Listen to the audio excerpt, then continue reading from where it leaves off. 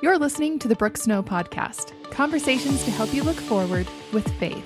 Faith in yourself, faith in God, and faith in your own mission and purpose. I'm your host, Brooke Snow. You have episode 14, What is True Self-Care?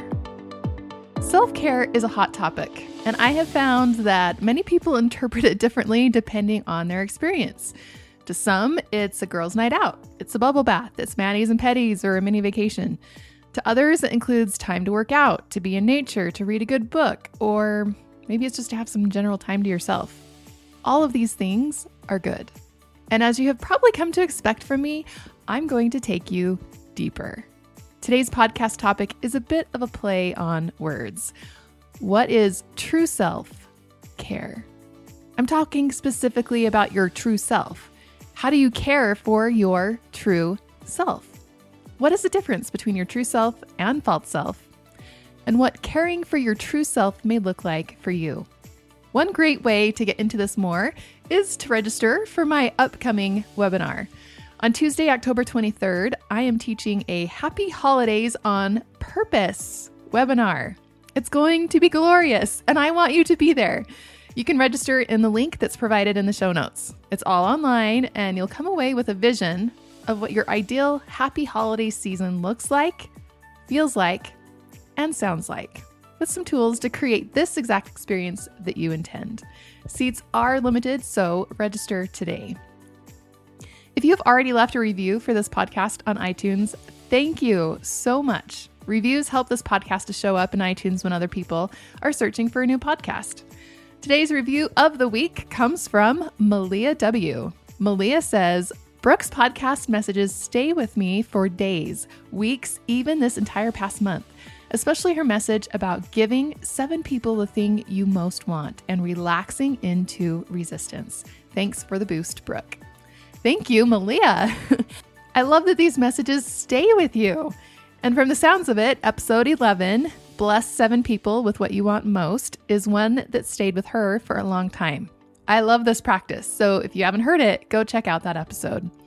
If you would like to be the reviewer of the week, please leave me a 5-star review in iTunes and share your favorite takeaway so far.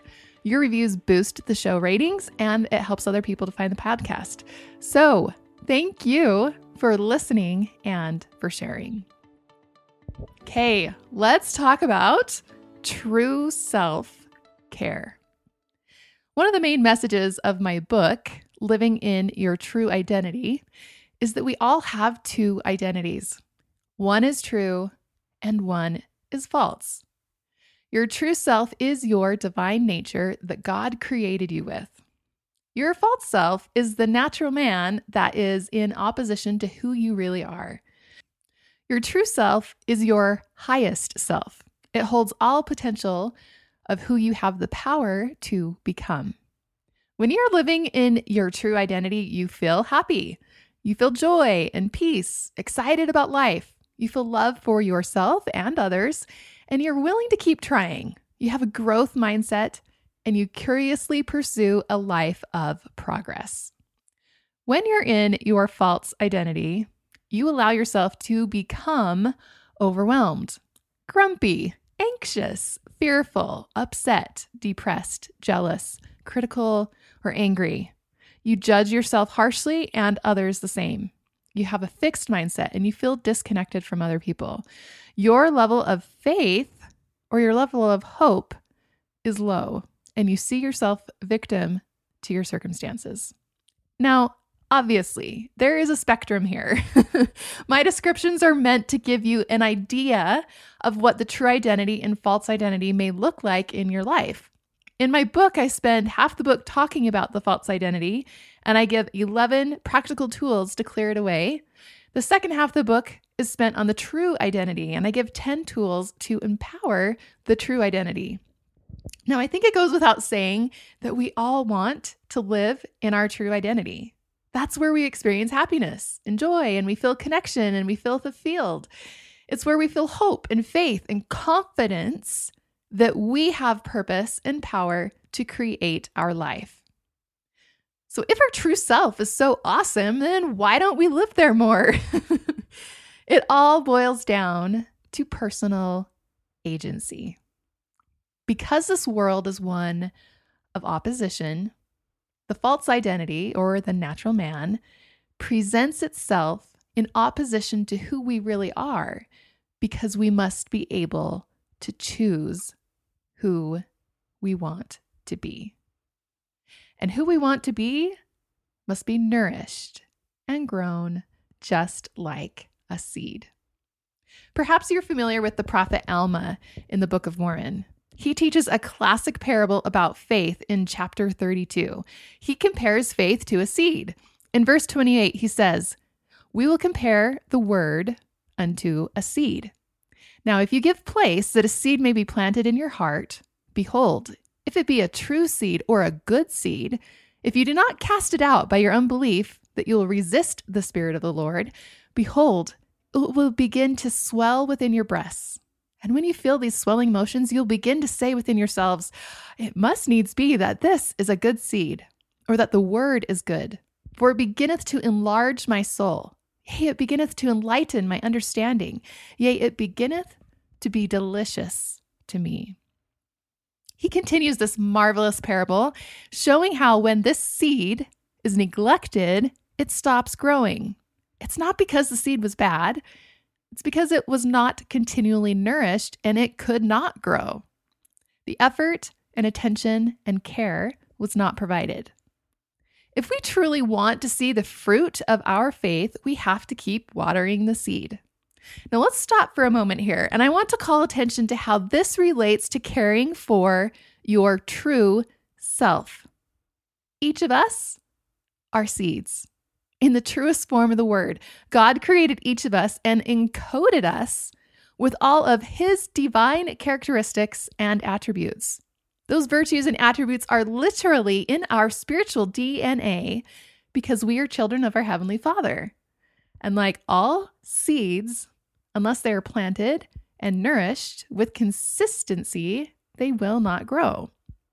This means that all those moments that I have said out loud that I am not a patient person, it's actually not true.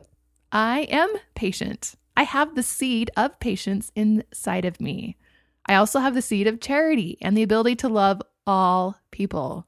I have the ability to be kind, not critical, to have faith, not fear, to have self-mastery instead of lack of control. It's literally inside of me. But if I want to see it and experience it, I have to nurture it and I have to grow it. Every podcast, you may notice, I start out by saying, this podcast is to help you look forward with faith in yourself. Alma's parable not only instructs us on how to develop faith in God, it's the same pattern in developing faith in ourselves and ultimately developing our true self. This, my friends, is true self-care. We must water the seed of who we really are and do it consistently every day. If it gets neglected, it stops growing. And it's not because the seed was not good. It's because the nourishment stopped coming. Oh, there's so much good stuff here in this chapter as it relates to true self-care. Think for a moment about what things help you live in your true identity. What practices or thoughts help you be happy, hopeful, excited about life, curious, dedicated, and diligent? What is it that helps you feel love for yourself, love for others, and love for God? What is it that helps you feel true joy? Whatever it is that helps you feel those things, this is true self-care. As women, and also as mothers, it can be easy to prioritize the care of others over our own care. But just like the seed, we wither. We wither when we don't nurture ourselves. We stop growing. And it's not because the seed of who we are isn't good. It's all about the nurture. 3 years ago, I was withering. I know what it's like to live with stress and overwhelm. At the time, I was experiencing panic attacks nearly every day. I was unhappy, anxious, and I felt like my life was a hamster wheel. I would repeat the same chores every day, constantly trying to keep up on helping everything else run smoothly and nurture other people while neglecting myself. There was a moment that I will never forget. I was outside my house. I was home alone for 2 weeks. I had my kids with me, but my husband was traveling on business overseas on the other side of the world, and I had ordered a bunch of trees to be planted, and I tried to get help. I had sent messages around my neighborhood and in my ward and asked if there were anybody that had teenagers who wanted to earn some money, and nobody responded. I did have one young man show up, and he felt like after 30 minutes of work that it was too hard. So I was left to dig over 200 holes in hard, rocky soil by myself. And I was also just really depleted from being a single mother for those 2 weeks, and not to mention just life in general. I wasn't taking the time that I needed to care for my true self. And behold, the false self did come out. I was easily set off. I'd easily lose my temper. And it wasn't a proud mothering moment when those type of things would happen. So here I am, I'm digging these holes. The wind is blowing. My kids are outside and they're doing things that they probably shouldn't do, balancing precariously on large rock walls and playing with sharp tools like shovels and pruners that I needed in doing the work that I was doing. And I lost it. I remember screaming at them, yelling at them to stop, telling them to go into the house. Then I absolutely felt shame at my behavior. And I just remember collapsing on the ground and crying, just sobbing because I felt completely out of control and I felt completely defeated.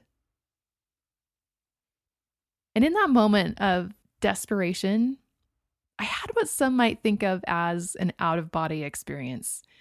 With my eyes closed, in my mind, I suddenly imagined myself laying there on the ground like I was watching myself. And I saw myself completely hopeless and helpless and defeated. And in irony to all the trees that I was planting and nourishing, I knew that I had stopped growing because I wasn't planted in the ground. I wasn't receiving the nourishment that I needed either. And I had a moment where I experienced true compassion for myself, which really had not happened in a long time. I was usually quite critical of my needs and my behavior. My spirit told me that my seed was good. I just needed to make sure that I was cared for. And in that moment, I made the decision to make my own true self-care a priority. I put my work on hold indefinitely. I signed up for a yoga class and a meditation class. I started to see a therapist. I started working on my mental and physical health. I started to make time for myself early in the morning before anyone else woke up. Growth comes in two ways: line upon line, simple steps, and also big, miraculous leaps. At that time, during that level of distress, I chose to leap. I changed my life in dramatic ways, and even though it disrupted my old patterns and habits, I was deeply committed to moving from a withered seed to a thriving one.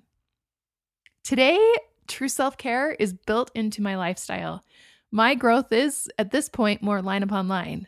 For me, true self-care looks like time to myself, to meditate every morning, study scriptures, exercise, journaling.